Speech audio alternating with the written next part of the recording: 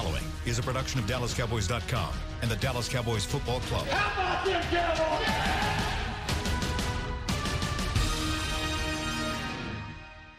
This is Talkin' Cowboys. Streaming live from the Dallas Cowboys World Headquarters at the Star in Frisco. First down, handoff, Elliott plowing to the goal line. Barry, sacked by Moore. Prescott keeps it, and he bangs it in for the touchdown.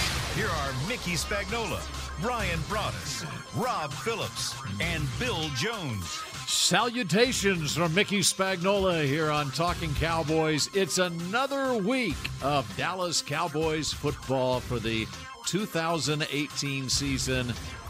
First full week of 2019, and it's always a good thing when your NFL season extends into the new year. It's actually a Tuesday out here at the Star because it's another Saturday night game this week at the Los Angeles Rams. What a night it was on Saturday, and happy you could join us here on a Monday morning, a spring-like Monday morning in the Metroplex. It feels like March Madness outside. With the humidity and 65 degrees. Hello, Brian Broaddus. How are you? Doing well, thanks, Bill. Good to be fighting for another week. Yes. How about you, Rob Phillips? How are you? Doing great. Yesterday turned out to be a Monday at 7 o'clock with a missed field goal by the Chicago Bears. All of a sudden, hey, Coach Garrett conference call. It's like a Monday. So here we go. It's like a Tuesday now. Here we are. Yes, the week is just motoring along, and the season motors along, Mickey. Another week of Talking Cowboys. That's right. A full week. Full week. And, wow, what a game on Saturday night, and what a defensive performance by the Cowboys against the Seattle Seahawks. Run defense, the story of that game. No question about it. You had a bunch of guys playing square up front, and that's what you have to do. You don't give these guys any gaps or creases to let them run the football, but I thought the tackle play was excellent. You know, coming into the game, we kind of thought about that the Seahawks were having some problems with their interior of their offensive line. And, you know, they had DJ Fluker starting back after the hamstring. Swayze was a little nicked up himself, but that didn't matter. Those guys inside, Woods and Malik Collins, Crawford, all those guys, when they got an opportunity to play against this bunch in the front and to stop the run, it was exceptional. Give the linebackers a lot of credit for filling the run fits and stuff. When you play good run defense, you got to play square, and that's what they did a great job of doing last time out. You know, Chris Carson came into the game the NFC Offensive Player of the Month, and he had rushed for more than 500 yards over the month. 13 for 20. Yeah. 13 for 20. And they were 24 for 73, but they had a 28-yard run. So that means it was 23 for 45. They leaked the one to Penny. Other than that, they shut down their running game, and it's a darn good thing because the opportunities they had in the passing game to hit big plays, they hit. But if they had the running game going too, the Cowboys likely would have been in trouble. They had 9 yards in the first quarter. Seattle did 9, and to Mickey's point, I thought Seattle was a little stubborn with the run game, to be honest. What do you think they're talking about on Talking Seahawks this morning? Should have been throwing the ball. Well, but that's what they do. Exactly. That's how they got here. Exactly. Yeah, you can't. I mean, I know what you're going to say. Well, and they use play action off of it. Sure. But they had some success hitting some pass plays deep. At some point, when I think they had 3 straight 3-and-outs to open the game. At some point, you get behind, and I know you don't want to panic, but I was surprised that they stayed conservative. I know they run the ball the way they do, but you do have a Hall of Fame caliber quarterback there. And in a way, I thought it did the Cowboys a favor. But you got to give them credit. They didn't get enough credit for stopping the run in the first game. They did a nice job against Carson in the first game. Yeah, sure did. It was a big pass play, Lockett, that kind of opened things up, and they made some mistakes offensively. They didn't make those mistakes this time. But it's like Pete Carroll decided, especially after the rebuild job they were doing on their team coming into this season, that they needed to run the football. Right. And the game never got away from them until the Cowboys finally in the fourth quarter got up 10 on them. And so it was playing out like he probably envisioned it would, even though they weren't having success running the ball. He wanted them to continue to be persistent with it. Well, if you think about it, that's, that game against the Cowboys when they kind of changed their philosophy. We're going to run the football. They ran it 39 times and only ran it for 118 yards, but they were persistent. And if you think about it, they only scored 2 fewer points than they did the first time around. Now, the key thing was, they had 6 plays in the pass game for 194 yards. 194 yards. Yeah. They had 299 in the game. That meant the other 46 plays went for 105. Yeah. So they hit the big plays, they scored, but the difference was the Cowboys didn't give them anything like they did the first time around. The Cowboys didn't beat themselves like they did the first time around. Zeke didn't catch a pass and go 30 yards for a touchdown, but step out of bounds before he caught the pass this time around. He ran for 137, and I'll tell you what, he had his big boy jersey and pants on in that game. Yeah. He'll need him again this week. Absolutely. Yeah. It's the thing with to beat the Seahawks, they did exactly what they had to do. Mickey's right. Don't beat yourself. And then, beat yourself. The Seahawks is giving them turnovers. They were plus 15 going into this game. And then to only get 1, I think is pretty remarkable from the Cowboys' perspective. Once again, the Cowboys, to me, is going to continue to ride or die with their defense. That's just what they are. And we were talking about the Seahawks, and that's how they got here, by running the football. Well, the Cowboys really got here by playing great defense, and that's what they've been able to do. And to limit the Seahawks the way they were, they gave up some big pass plays. But you knew going into the game that's the possibility with Russell Wilson and these receivers. I mean, the 4th and 6th play, you can't throw the ball any better than what he threw it to get it to convert that 4th down. I mean, that was just a beautiful pass. And, yeah, there might have been holding on the play, but these officials, Walt Anderson and his crew, they were not going to let it.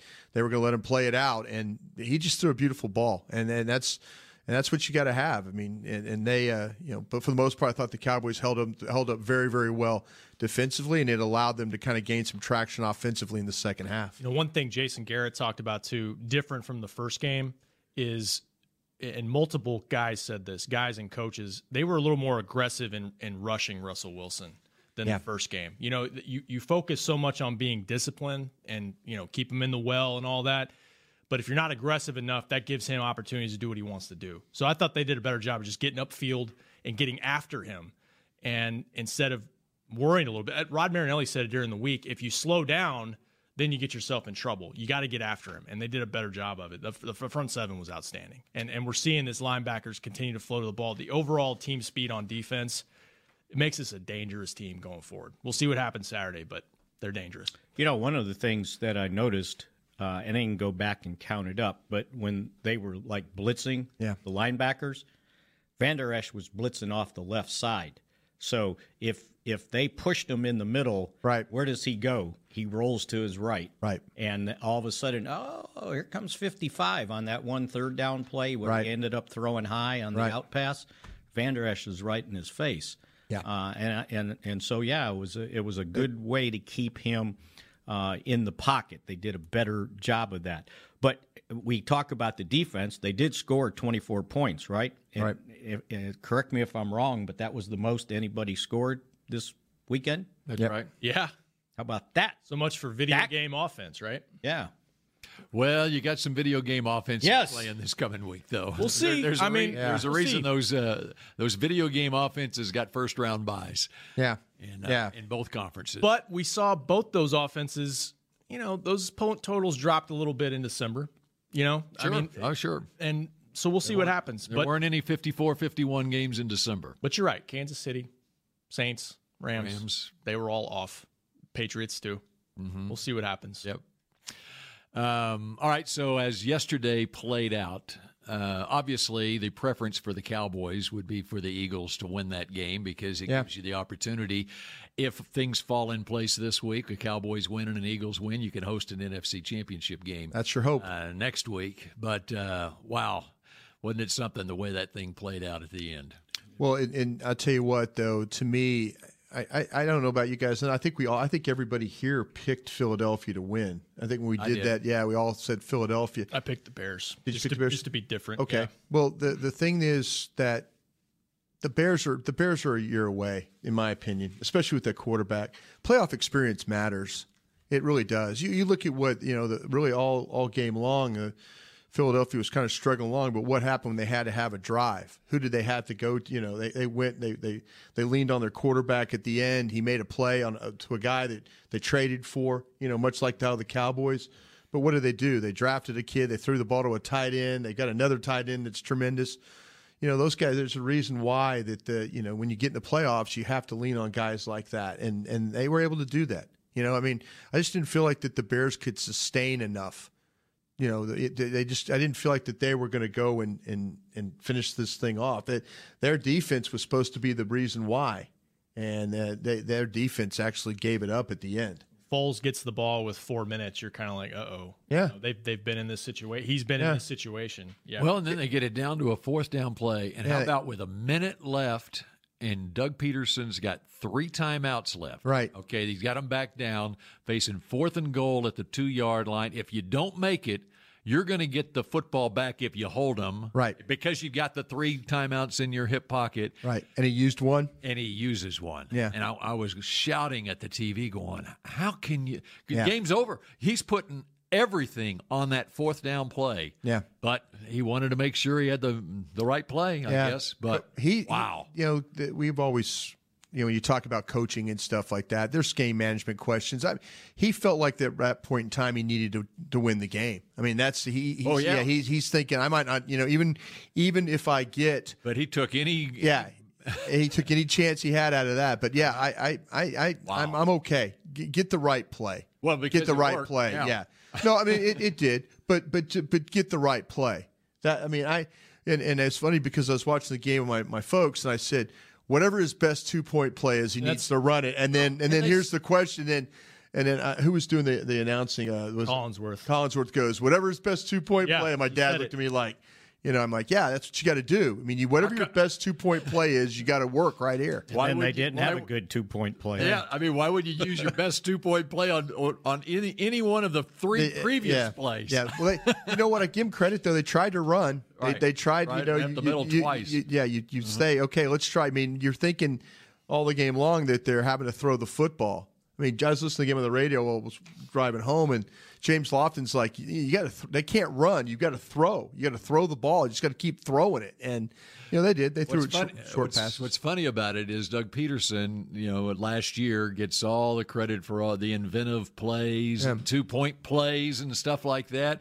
And so the Bears are sitting there. They've stopped him 3 straight times, and all they had to do was stop him one more time on a 2-point conversion. Basically, is what it came down to. Yeah, I guess they used up the Philly special already, so yeah, they're kind of out of ideas. I don't know, but I mean, trying to run it. I mean, maybe that's. You don't want a turnover in that situation. That's the last thing you want. So maybe that's what you try to do first. And then, the guy leaks out in the back of the end zone right at the end. Is a good play. But having said that, don't let the playoff game come down to a kicker. Just don't. Because they allowed him to come right down the field and in position for a makeable field goal. Looked like he got tipped. Yep, Trayvon Hester. Yeah. Did he get tipped? Got tipped. Trayvon Hester is trending on Twitter this morning because finally people went back and looked at the tape, and sure enough, he looked like he tipped the ball. Did he get? How much did he get? Because it started right down the middle, and then it faded enough to make it go left. Right. Yeah, but no, it did a close-up view, and I'm going to go see. I should have done that this morning. I went in here and started looking at the Rams already, but I'm going to see if on that special teams if you could actually tell it, but. It looks like from the close-up angles that I saw this morning that he got a hand on the ball. So, or partially got a hand on the ball or finger on the ball. That kind of changed the trajectory a little bit. Which is weird because I guarantee you for 20 yards, that thing was good. And all of a sudden, there it goes. Yeah. How many times? He had to set a record this year. 5 times. For hitting. No, he did 4 in one game. So it's 6. This was the sixth time. 6th time overall, yeah. He went doink. 4 times against the doink this time. Yeah, 4 times against the Lions, 1 time against the Vikings last week, and then this one this week. Right. He gets 2 this time. Just booed off the field mercilessly. Did you see the Bears mascot? Yeah, just falls behind them. sideways. I didn't see it. He was behind the goalpost, ready to, and he just. They should have put those fans on suicide watch. Well, your whole season, 12 wins, young quarterback, you think you got momentum, and it comes down to that. Well, score touchdowns. Well, they did. They didn't get that 2-point conversion. They didn't get turned out to be really costly. To only go up 5 instead of 7. Yeah, that was really the play of the game right there when you think about it. Yeah, it really was. The thing about it, though, too, is that I believe, if I read correctly, that Parkey was 11 of 12 in fourth quarter kicks. He was. They flashed it on the screen. Well, and before they iced him, that first kick looked perfect. Right it was good. Right down the middle. Yeah, it was good. That's because there was no pressure because he knew he was going to call timeout. Probably. He said, okay, I'm just going to take a warm-up shot here. Yeah. Well, at least it didn't come down to your kicker having to make one. Yeah. That's what I'm saying. That would have been the same reaction. Fans would have been on watch as well if you missed that one. But the dude sat in front of his locker and answered questions. He did. Yeah, sure did. He did. Right. Give him credit. A lot of sports hate going on right there. Yep. Yeah. You hate to see that. Yeah. But it makes for an interesting week this week. And how about the storylines that we are going to be talking about for the next few days here leading up to this Cowboys-Rams matchup, starting with the running backs, Zeke and Gurley. You got Wade Phillips, the defensive coordinator, on the other side. There's and really you look at the history of the Cowboys and the Rams. I've seen a lot of playoff games in my day. Yeah, those guys. There was a stretch there of 6 seasons in the mid to late 70s where the Cowboys and Rams every game there I was there. Yeah, 5 out of 6 years in the playoffs. Yeah.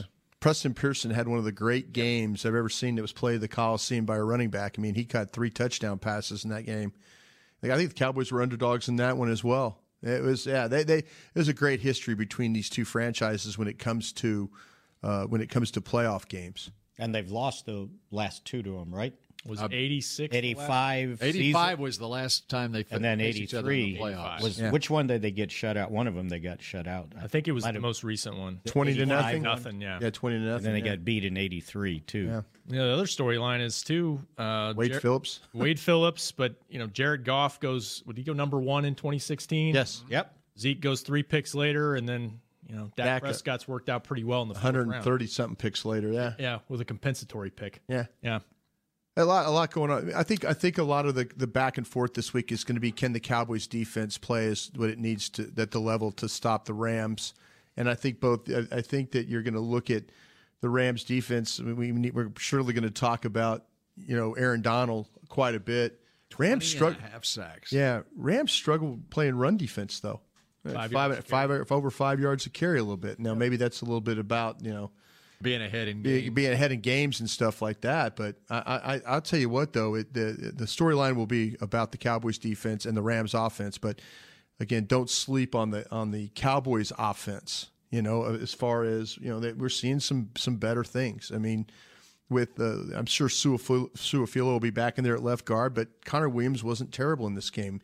And the one sack they gave up was on a twist stunt that they tried to man, where they'd passed some stunts earlier in the game. I mean, passing guys off. They just got caught in a situation where Clark just they did a couple of twist stunts to that side, and they did just fine picking it up. It was just that one time they had problems. But so I saw that. They manned the was stunt. Connor not supposed to come off and pick him up in the middle? They manned it. So how was Tyron was supposed to get over there in time? That's how they. That was a long way to go. Yeah, well, they usually what they'll do is they usually will bump the stunt, and at that particular time, it might be something to do with protection. It might be a scheme thought that they have that they just play the twist as a man twist, and that's a tough way to block if you're going to man stunts, and you have to be able to make that work. I mean, you have to be able to cross behind the block and pick it up. But that was the only blemish that offensive line really had when it came to pass protection. They did a pretty good job of holding up against a group that's got some pass rushers on it. Was that sort of a situation where the Seahawks had the right call for? They ran the stunt earlier in the game and got blocked, and then they came back to it and got a sack. So it's something that they obviously felt like that the Cowboys would man the stunt. And they got him for the one time. The other time they didn't, but that time they did. So, but tip of the cap to Connor Williams. There was a lot of concern about how well he could really play. We talked about how well he could fit, though, in the running game. He was able to get up on the second level a couple of different times, better than what probably we would see from Su'a-Filo.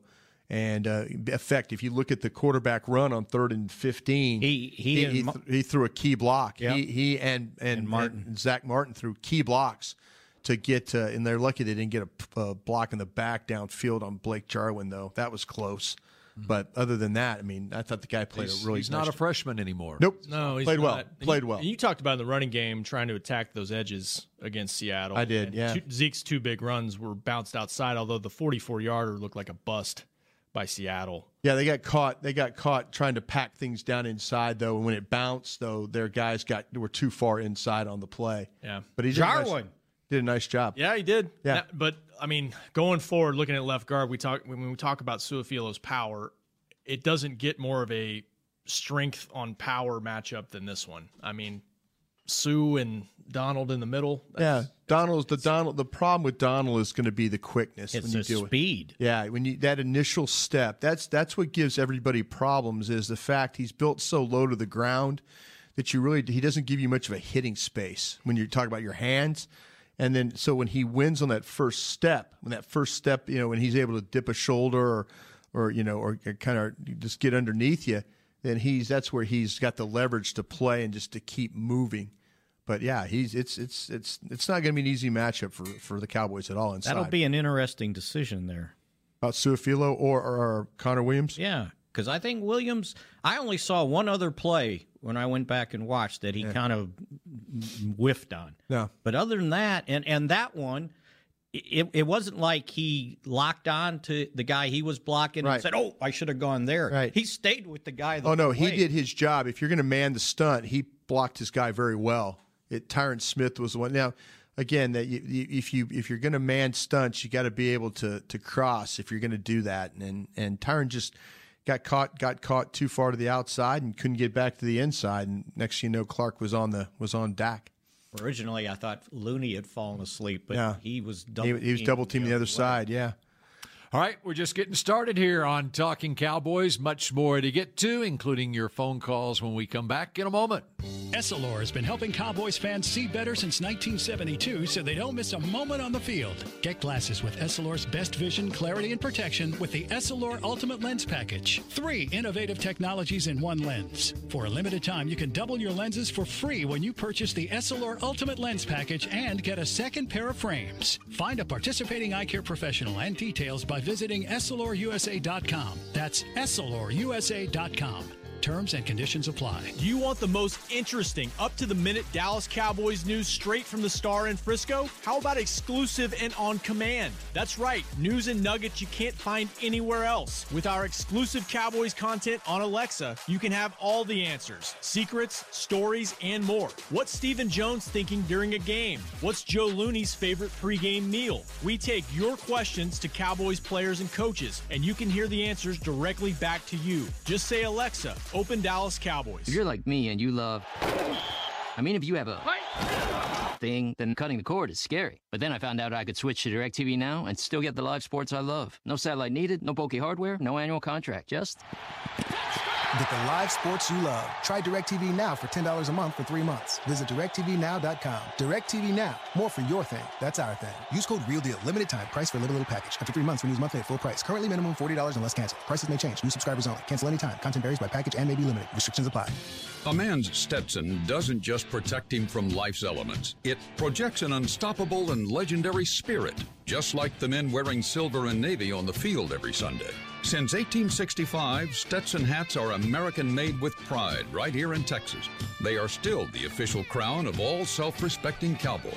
And Stetson is proud to be on the field with America's team. Find Stetson hats in the Pro Shop or at Stetson.com today. Dr. Pepper is the one you crave. But how do you explain that craving? Imagine being shipwrecked on a desert island, alone. Glass-like curls of surf pound the shore with Dr. Pepper-colored waves. surrounded by desire, but you can't drink it because it's the ocean. Fish live in there. The only thing you want is Dr. Pepper, and you can't have it. Now that is a Dr. Pepper craving. Dr. Pepper, the one you crave. Back to Talking Cowboys. Tommy John time, crunch time. That's when you got to stay cool. Nobody's better at keeping you cool under pressure than Tommy John. Tommy John underwear has moisture-wicking antimicrobial fabrics to keep germs and perspiration at bay. That means no discomfort, no adjustment. Tommy John, no adjustment needed. Shop exclusive Cowboys underwear at TommyJohn.com/Cowboys and get 20% off your first order. No adjustment needed for the Talking Cowboys crew on Saturday night as the Cowboys win over the Seahawks. And let's call roll. Yes, I was wearing mine. Me too. In. Affirmative. All right, there you go. It worked again. But I had my road grays on. Did you? Yes. Okay. 3 in a row now. Yep. All right. So there you go. You got to do it again this week. Guess I have to. In L.A. I'll have to wash before we go. It's a short week. You got plenty of time, Mickey. And we did not take a picture either. Yeah. So that's not good gonna news. that's not gonna happen. Good news for everybody out there. Just keep Although going. I thought about taking a picture Saturday afternoon and sending it to you, Mickey. Just as a reminder. An alert. Or at least just hold them up.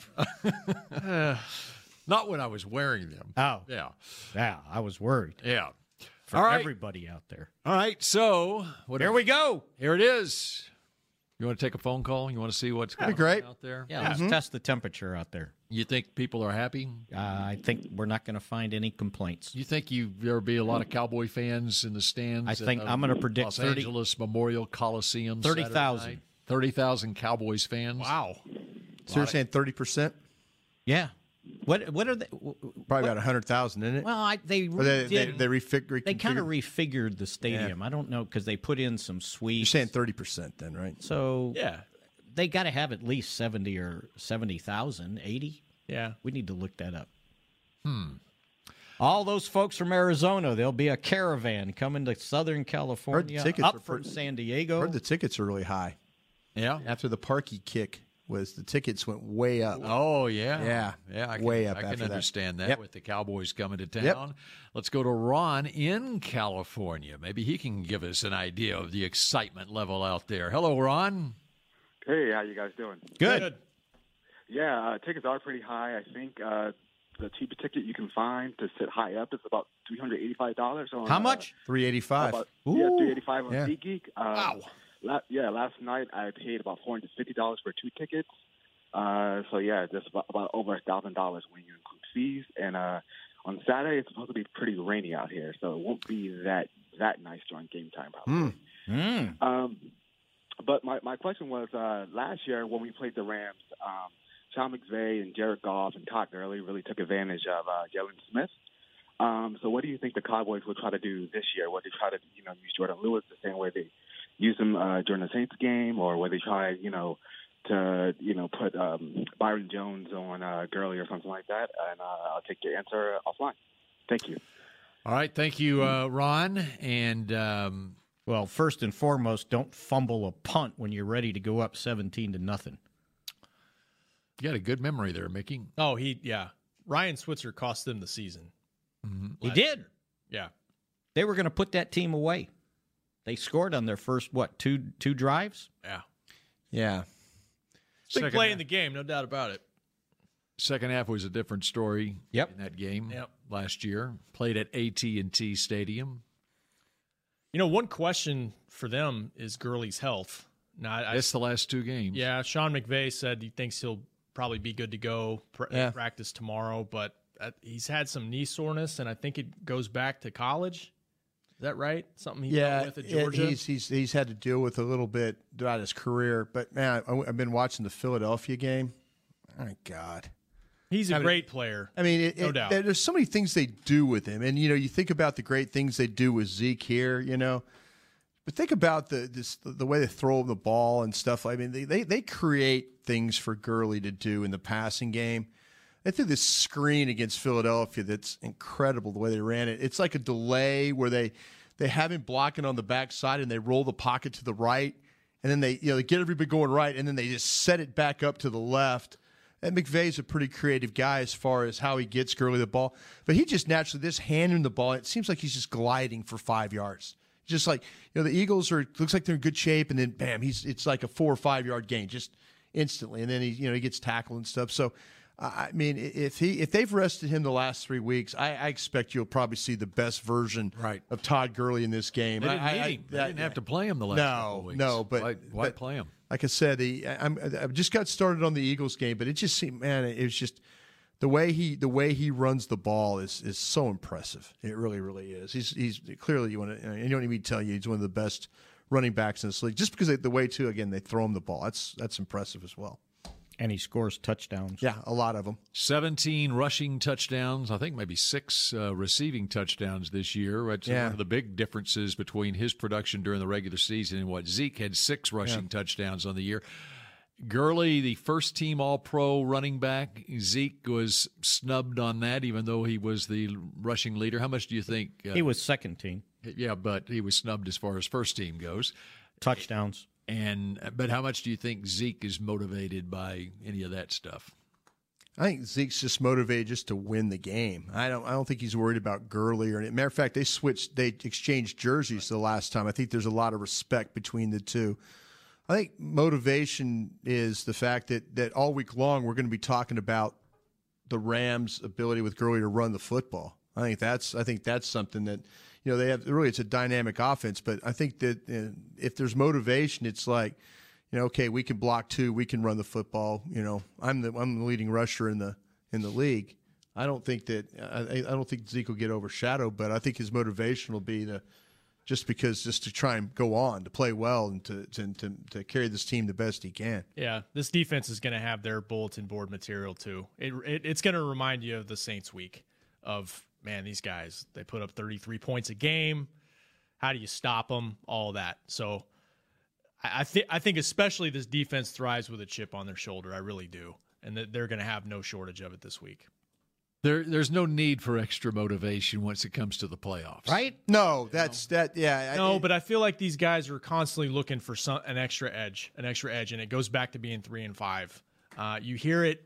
Some of the comments they'll make after games about everybody writing them off, you hear it constantly. They've used that as fuel all season long. And, of course the playoffs are big, but I think they've got something to prove. I really do. I think the best motivation that a coach can do would be to how much money do they make each week in the playoffs? The Cowboys, I believe, is $29,000 for winning the wild card round. Right. And let's say it bumps up another 10, I think. Let's say it's $30,000, whatever. Yeah. Put $30,000 in a jar. Yeah. In the let them see what it looks like. And let them walk by that every single day. That's what you're playing for this week, and that will be the motivation. People don't think about the fact that all the money you're making now. Yeah. In the playoffs, your salary is based on the regular season. All the money you're making now is winning this game. That's how you make more money. I don't know. I've seen a guys lose that playoff check on a one hand of cards in a Blu-ray game. So yeah, but you get paid for losing too, though. But no, the thing about it is, motivation to me will not be a problem here. This is one of those things where you look, and again, the narrative, the motivation generally comes from us. Us meaning the media, sure, because we talk about it, and we'll talk about it in the shows, Good Morning Football, all week long. They'll hear it. And I trust you. Trust me. There'll be some national writers here now. When you get in the playoffs, now we'll start to see those now, and then we'll see their stories, and they'll be like, "Oh, this is going to happen. This is going to happen." And they'll see people say, "Oh, they can't stop this, and they can't do that." The motivation is not a problem. The motivation will be to go play well and try and get this thing to the NFC Championship game. That's the motivation. They were already here Saturday night. Yeah, the national writers. Oh, sure. Coming in. Yeah, and the other motivation is you're playing before the other game. So in your mind, if I win, I'm hosting the NFC title game. If the Eagles win. But the Eagles play after them, so they don't know that, right? They'll play Sunday. They play Sunday. They play Sunday, right. So when the Cowboys play, in their mind, if we win, we could host it. We could, yeah. Yeah, that's what I meant. That was the operative word. Yeah. We could. Yeah. Yeah. Well, at that point, you are, because you already won. Okay. Yeah. Follow my logic, please. We try. I just like watching Rob's face. That doesn't make sense. It made perfect sense to me. Of course it did. Injury issues coming out of this game. There are a few injury issues. Yeah. Well, Alan Hearns is. Well, yeah, and fortunately, it sounds like he'll be able to make a comeback for next season. But just a horrific injury, and I didn't watch it. I mean, I saw the play, but I didn't watch the replay when they showed it. I could tell just by the reaction that it was bad, and so I refused to watch it. Yesterday, I went back and watched it, and I paused it. And it was like, I screamed. It was awful. Yeah, you could see from our press box seat what happened, and that's all I needed to just know my ankle doesn't go a 90-degree turn. Yep. Yeah. But you said full recovery. That's what Jason said in the conference call yesterday. Right. Yeah. Good. It was described to me as, and I will see if I can get the explanation here, very similar to the Dez ankle injury at Indianapolis a few years ago. But the only difference was Hearns had to be relocated, and then he had an open wound, so surgery went very, very well. Very similar surgery, though, to what Dez had when they played when he got his ankle broken in Indianapolis. See, I thought there was, because when they were getting him on the cart, I saw all the other guys picking up all these towels. Yeah, and I didn't see any blood. But Dr. Cooper had gloves on. He took gloves off after the heat. They loaded him onto the cart. I wonder who did the surgery. Because Dr. Cooper was there when he was at the game. ended. Yeah, he was at the game. So he was already undergoing surgery once the game ended. Yeah. And the other thing about Alan Hearns, and if you're on DallasCowboys.com a lot, you've seen interviews with him and stuff. He's just a great guy. Yeah. And hats off to him this season. I mean, he's just a true pro. Even, after the trade was made for Amari Cooper, his snaps are going to be limited, and he's just a great team guy. And you just hate to see it happen to anybody. But I've just always, and since he came over from Jacksonville this past year, I've been very impressed with him. Well, he could have complained and bitched and done all that stuff about, why they do this. I'm the number one guy, but he didn't. He knew they needed to do something. That's just a guy realizing he's looking at the big picture of it and saying, yeah, we need to do something here. I'm not getting the ball. And for that matter, no one else is getting the ball. And then we need somebody to kind of open some things up. And every time he's had to make a play, he's made a play. That's right. And every time that he was ever asked to block at the point of attack, he blocked. So, yeah, hats off. Unfortunate. But, they're going to have to find a way now to move on. And, obviously Lance Lenoir was probably first and foremost in their mind. And, Lance played some games on special teams. Did he do well enough? We'll see. But, somebody's got to step up and make some plays. And then you had Cole Beasley dealing with what he's dealing with, and Tavon Austin at the end of the game, too. Yeah. So Cole said, I just needed to calm down. It's the same foot. He had a foot deal most of this season that he's been dealing with, or part of it. Now it's the ankle. I don't know. I mean, we'll kind of see how he can do as the week of practice goes on. I wonder what he can do Tuesday. But we'll see. But that would be a loss. That'd be a big loss for sure. How about that bundle of energy, Tavon? No, we've been asking for something, and I think the only reason he got to return punts is because Beasley got hurt. Beasley's going to be your primary punt returner in that game, and all of a sudden, I thought they might use him just for what happened. I mean, because I think a lot of it had to do. I need to ask that question, but it to me going into the game, it didn't even occur to me that because of the Beasley injury, I thought that they probably been a playoff game. They brought Beasley back. They brought him back to catch the one punt down in the end that ended up going over his head. Remember that? That was after Tavon his second long turn, which I assumed he Beasley pulled did the up right on thing because he felt something. That ball hit on the 4-yard line. He did the right thing. I mean, people are saying, I should have caught the ball at the 4. It'd been better. I know.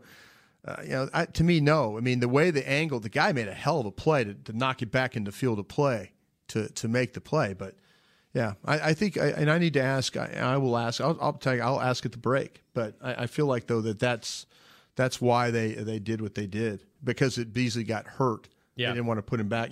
Well, back there. On Thursday, he had been catching the punts. He's been for the scout team ever since he's been here. He's been backing it up. Yeah, but he started taking some with the punt return team on Thursday. Right. And he went ahead of Beasley. So I just thought that if Tavon's healthy in a playoff game where he can make a return for a touchdown, which he did, if not for a block in the back or hold or whatever they called. Right. Whatever the guy invented. Right. Yeah. That you want to use that if he's capable at all of doing it. I guarantee he wants to play in this game if he's, like you said, if he's healthy enough, because he doesn't think he got. Yeah, he doesn't feel like he got a good deal there. You're talking about storylines. Yeah, there you go. About absolutely. Tavon going back to L.A.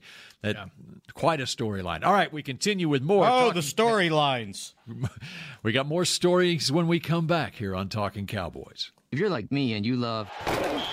if you have a thing, then cutting the cord is scary. But then I found out I could switch to DirecTV Now and still get the live sports I love. No satellite needed, no bulky hardware, no annual contract, just...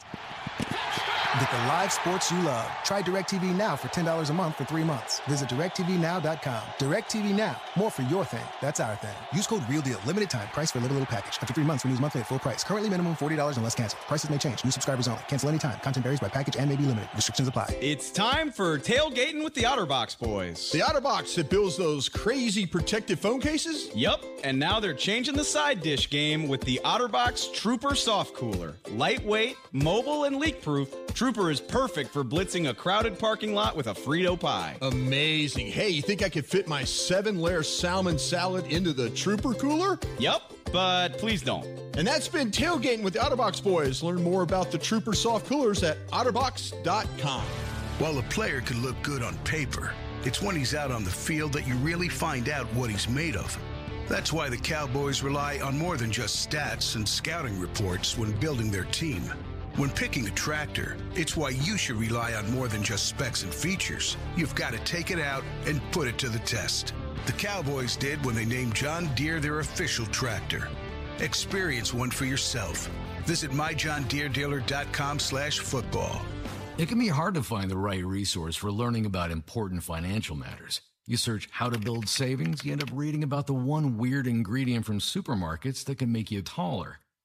That's why Bank of America built BetterMoneyHabits.com, a safe little corner of the internet for answering your financial questions. Full of simple videos and tips, Better Money Habits can show you how to make the most of your money without resorting to random searches that always seem to lead to unbelievable photos of childhood stars grown up. To learn more, visit BetterMoneyHabits.com.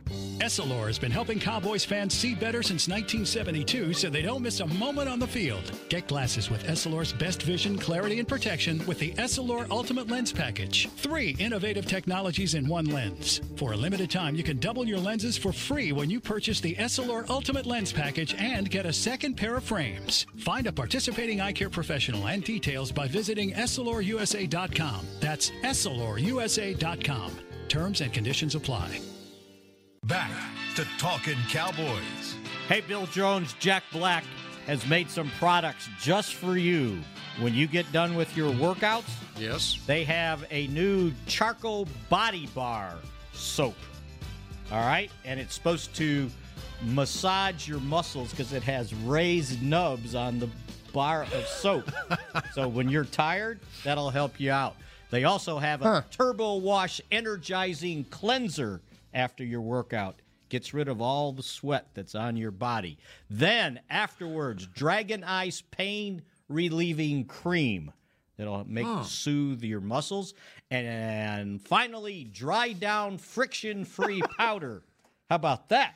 And if you go to jackblack.com and you put the code WORKOUT, you get a free other bar of soap. You get another body, too. Free other body. Yes, okay. absolutely. So make sure you That doesn't get make your sense. workout products from jackblack.com. Now, you got that handwritten on your legal pad? Right here. So did you go research this, or did someone call you and inform you of this? No, because of my orders over Christmas, they sent me an email with their workout products. Okay. Yeah, there you go. All right. Very good. How about that? All right. That'll take care of you. To Mickey's point, know. Mickey was absolutely right that the primary punt return in this game was Tavon Austin. And they only use Beasley on the punt safe stuff now. So going into this game, Tavon Austin will be your primary guy. And onside kick safe, too. And he's fine health-wise as far as we know? As far as we know, I didn't hear anything any As far different. as Tavon? Oh, Tavon. Yeah, Tavon. Jason said yesterday they'll monitor him this week. And maybe it has something to do just coming back off the injury. You know, I don't know. I don't know if he was 100% when he came back. I just thought He didn't make on it that sound last way. return that, there was a reason that he kind of pulled up a little bit. But he jogged off the field I thought it was hamstring again or something. I was like, he kind of like jerked, and I'm like, Right. going, oh no, what And just then happened? he hit it out of bounds after that. Yeah. Let me qualify that. As Brian always says, they're not going to put a guy on the field if he's not healthy enough to play. True. But it's something they're going to monitor him every week coming out of the game, like they've done with Sean, with the hamstring. Right.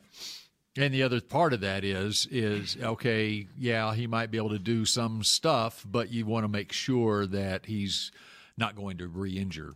No. Well, Yeah. Yeah, 'cause aggravate you'll need it him worse next week. Yeah, you need him. Well, then, the next week, and in Atlanta, you'll need him. Yeah. With Bill being in there. That's right. Bill's Being right. there already. Hotel's there. Yep. That's right. You might be.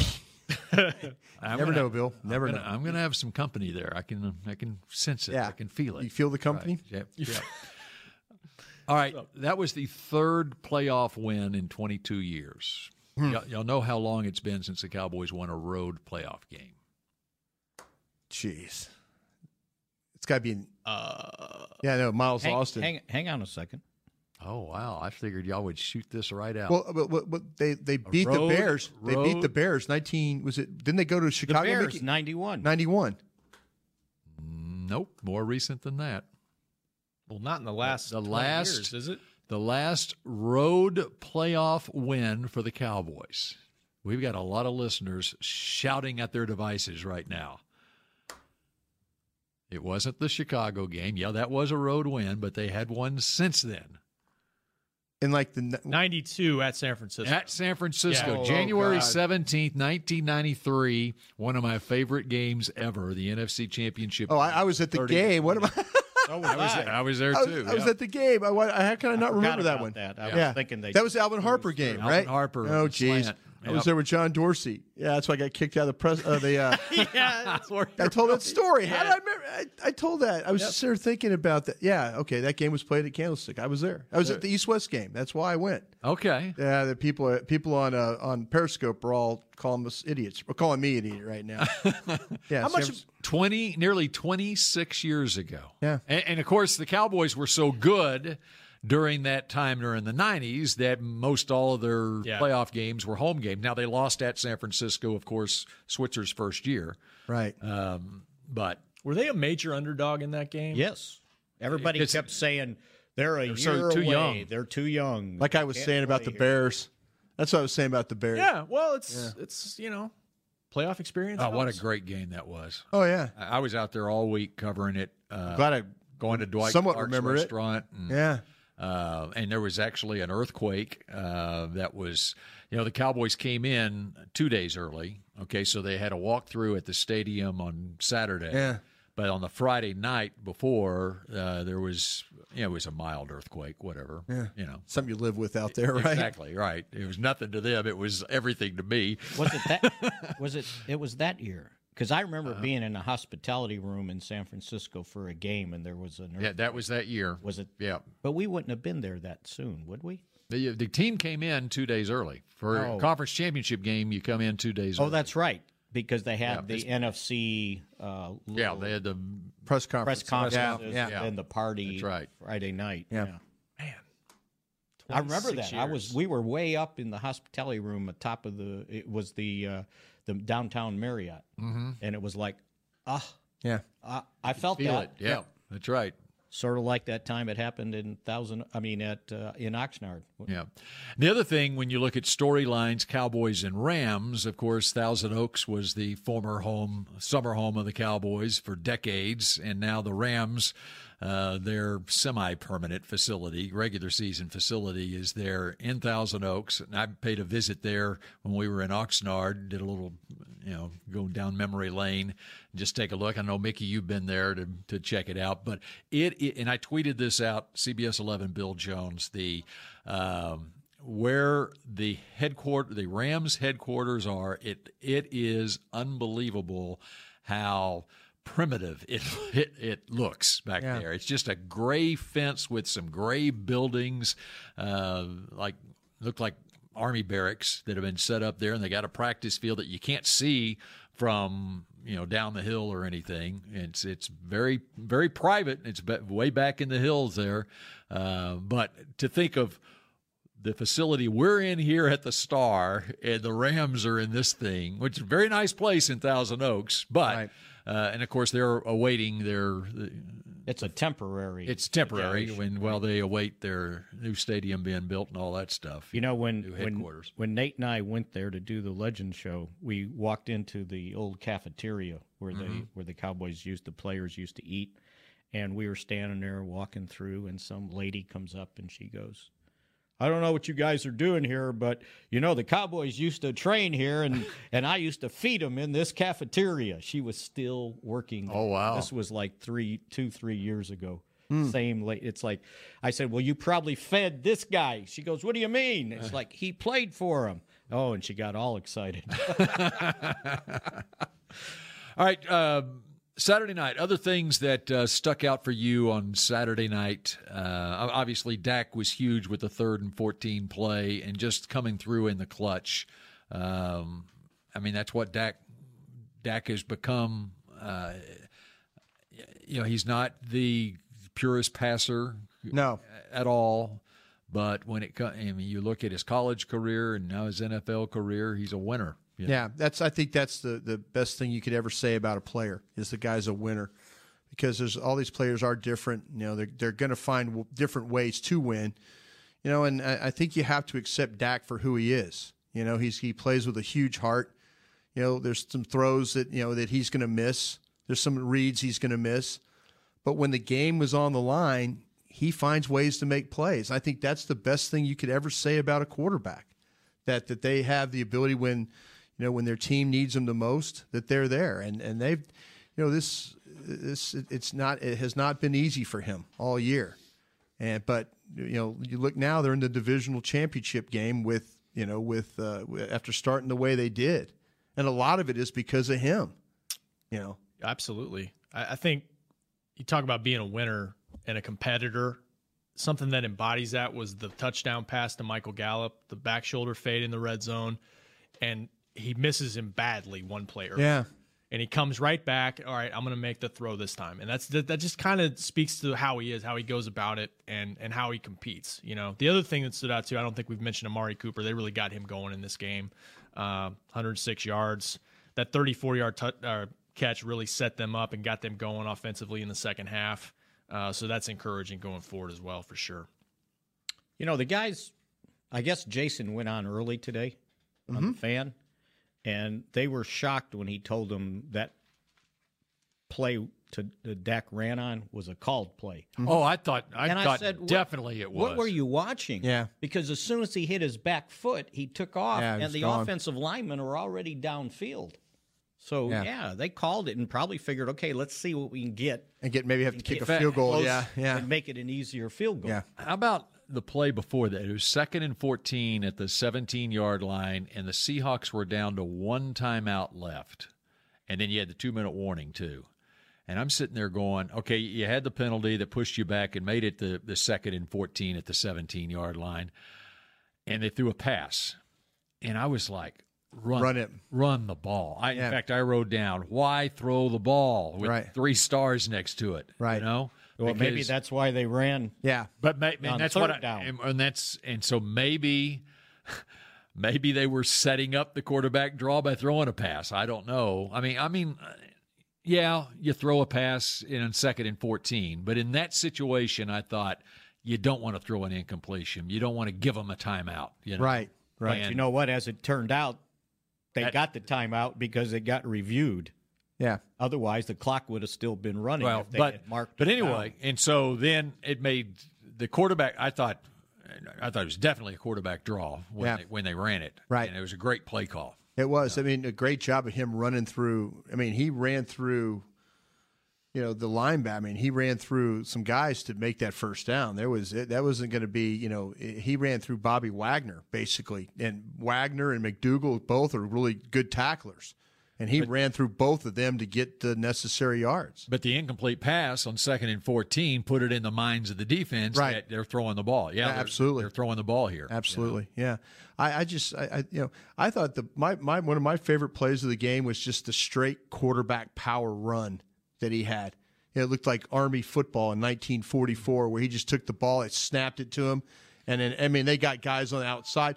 I'll tell you what, and I wrote about this. Ezekiel Elliott had one of the best blocks I've ever. I mean, I said this. I said, give him a Buckeye helmet sticker, because he chopped KJ Wright down, and that's what you got to have. I mean, here's your running back, who's your heart and your soul of your team. What's he doing? I mean, you watch that tape and you're thinking, my God, he's going out there chopping guys down, trying to throw a block for his quarterback, and it was a textbook block. But that was one of my favorite plays of the game, because it just kind of showed.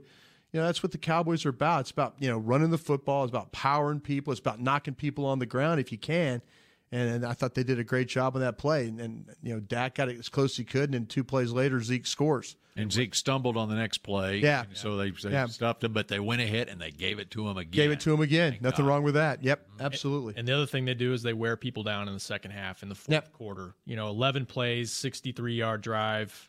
I think they wore them down. I think they got tired. Seattle did that 3rd and 14 play. You got to line up once again and stop him, and Dak, sacrifices his body once again to make a play. Which, again, gets back to why the Seahawks were running the ball. They thought eventually they would wear down the Cowboys' run defense, and it didn't happen. Never did, but like Mickey said earlier, the game was close. They're going to keep doing what they're doing as long as the game's close. I think actually that was me who said that. Was it you? Yeah. Okay, I'm sorry. Nah, one of you two on that side of the table said that. I think Mickey said that. I wanted a Buckeye on my helmet. Yeah. But no, that's give the Cowboys a lot of credit. They had a great game plan, and they executed the plan well. I mean, it's unfortunate. We need to find out. Mickey, did you ask anybody what happened on the long pass at the end of the game? No, I didn't get a chance. They played the coverage before. It was almost like Jeff Heath, what they play with a robber, with the safety playing in the middle, where they take away the inside stuff. They ran the coverage earlier in the game and didn't have the big play, but I don't know if it was Byron Jones that he was expecting that Heath was going to help him. Sure looked like it. With the robber there. I need to ask, and I think we will. We'll figure that out. I mean, I've just never seen him beaten that bad. Well, it's like he fell asleep. He was turned inside. He was cocked inside like he was funneling to the middle. Exactly. And then the way the route broke, I was thinking, okay, is it Heath? But Heath was so focused on the middle of the field, and then when the route came to the outside, it's like that Byron was like, whoa, wait a minute, where's my robber? And my robber wasn't there. And there was some communication there right there. There was some communication issues. And there's a side of me that believes it probably, because I saw the defense played correctly the first time, but it seems like to me that probably was a Byron Jones issue, that maybe he should have carried him a little further up the field than he did, especially in that situation. See, the other one I didn't think they executed right was the drive that Seattle finally got going. They threw to the tight end, and then the next one, was it Lockett or Baldwin out of the slot, and he went all the way across the field and caught the ball on the sideline. Yeah. No one covered him. I think it was Lockett. Lockett, yeah. He got a free release. I think the linebacker was supposed to hit him. Yeah, they were, because they had two guys. They turned the safety around. Right. Yeah, it was Xavier Woods was carrying him. Xavier Woods saw it and turned and tried to run, but at that time you got Lockett. When Lockett's that close to you, he's by you. That's just the way he plays. But I mean, no one covered him. I think overall, though, for the secondary, the way they play, I thought the secondary was good. I thought the secondary did what they had to do. But that one big play at the end of the game, boy, you just don't want that to happen. I mean, that was the only play that's the only thing that could have happened that could have turned the game. we haven't really talked about the fact that they lost their field goal kicker. Yeah. I mean that big. There's some people that believe though that if you're one of those numbers guys, if you're a numbers guy, you believe it's probably a good thing that they lose their kicker because they kept going for 2. They would have never. They would have never been that close. Or they could have punted it. Or in that final situation, they got down to when they got down to the end, instead of scoring, they could have kicked the field goal, then tried the onside kick, because they needed the 10 points. See, that's the thing. It makes them more aggressive. But what if you need a 45-yarder to tie? No doubt. At the end of the game, you need your kicker. Well, don't have a 45-year-old kicker who's 50 pounds overweight. Yeah, he's been making a lot of field goals being overweight. Yep. Yes. But that's a big hamstring he pulled. By the way. To me, I didn't quite understand. Not just putting the ball on the ground and trying to squib it. You could do goofy things. Yeah, like you could lay the ball flat on the ground and hammer it into somebody. By the way, why couldn't Janikowski's got a hamstring? Yeah, but we said that. What does it take to? Well, if he's ruled 10 yards out of the game in the second half, he can't come back in. Right? They ruled him out in the press box. Yeah, they did. Yeah, but I don't think that matters. You sure? I mean, it's not like you put them on a list or anything. Well, what happens when they rule you doubtful? See, you're not out of the game or yet. Questionable. Yeah, I don't know. What's the point of having designations? Well, you're just saying. I think they're just being informative, is what they're doing. Okay, we were talking about that on the sideline. We weren't sure, but I mean, I'm sure the punter doesn't practice the onsides when they do that drill. But I mean, you're not giving yourself a chance to try to. Well, he was trying to pooch it over the front line. He just kicked it too hard. He hit it with his shin, which was weird. It kind of gave it a little elevation to it, is what, and that was the easiest. I mean, I don't know how you couldn't just put it on a tee. Yeah, because that drop. Yeah, I've seen Chris Jones practice onside kicks in training camp. I've seen him. I've seen guys practice stuff like that. I know Jeff Heath was the kicker in that San Francisco game, but I've seen guys like Chris Jones practice. Seriously, what are the kickers doing all day? Okay, might as well just work on some. Because they usually just clown around anyway. Just like you prepare a backup guard that he may have to go into the game, then you got to have a backup kicker. Yeah. So get the punter ready. Just like your center practices half-court shots during practice. That's right. All right. We're out of time on this edition of Talking Cowboys. We're going to talk at you again tomorrow as we dive into all those weapons that the L.A. Rams go watch them now. Are you going to be here? Because tomorrow's Wednesday. I will be here. All right. Sounds good. All right. See ya. Have a great Wednesday. This has been a production of DallasCowboys.com and the Dallas Cowboys Football Club. How about this, Cowboys?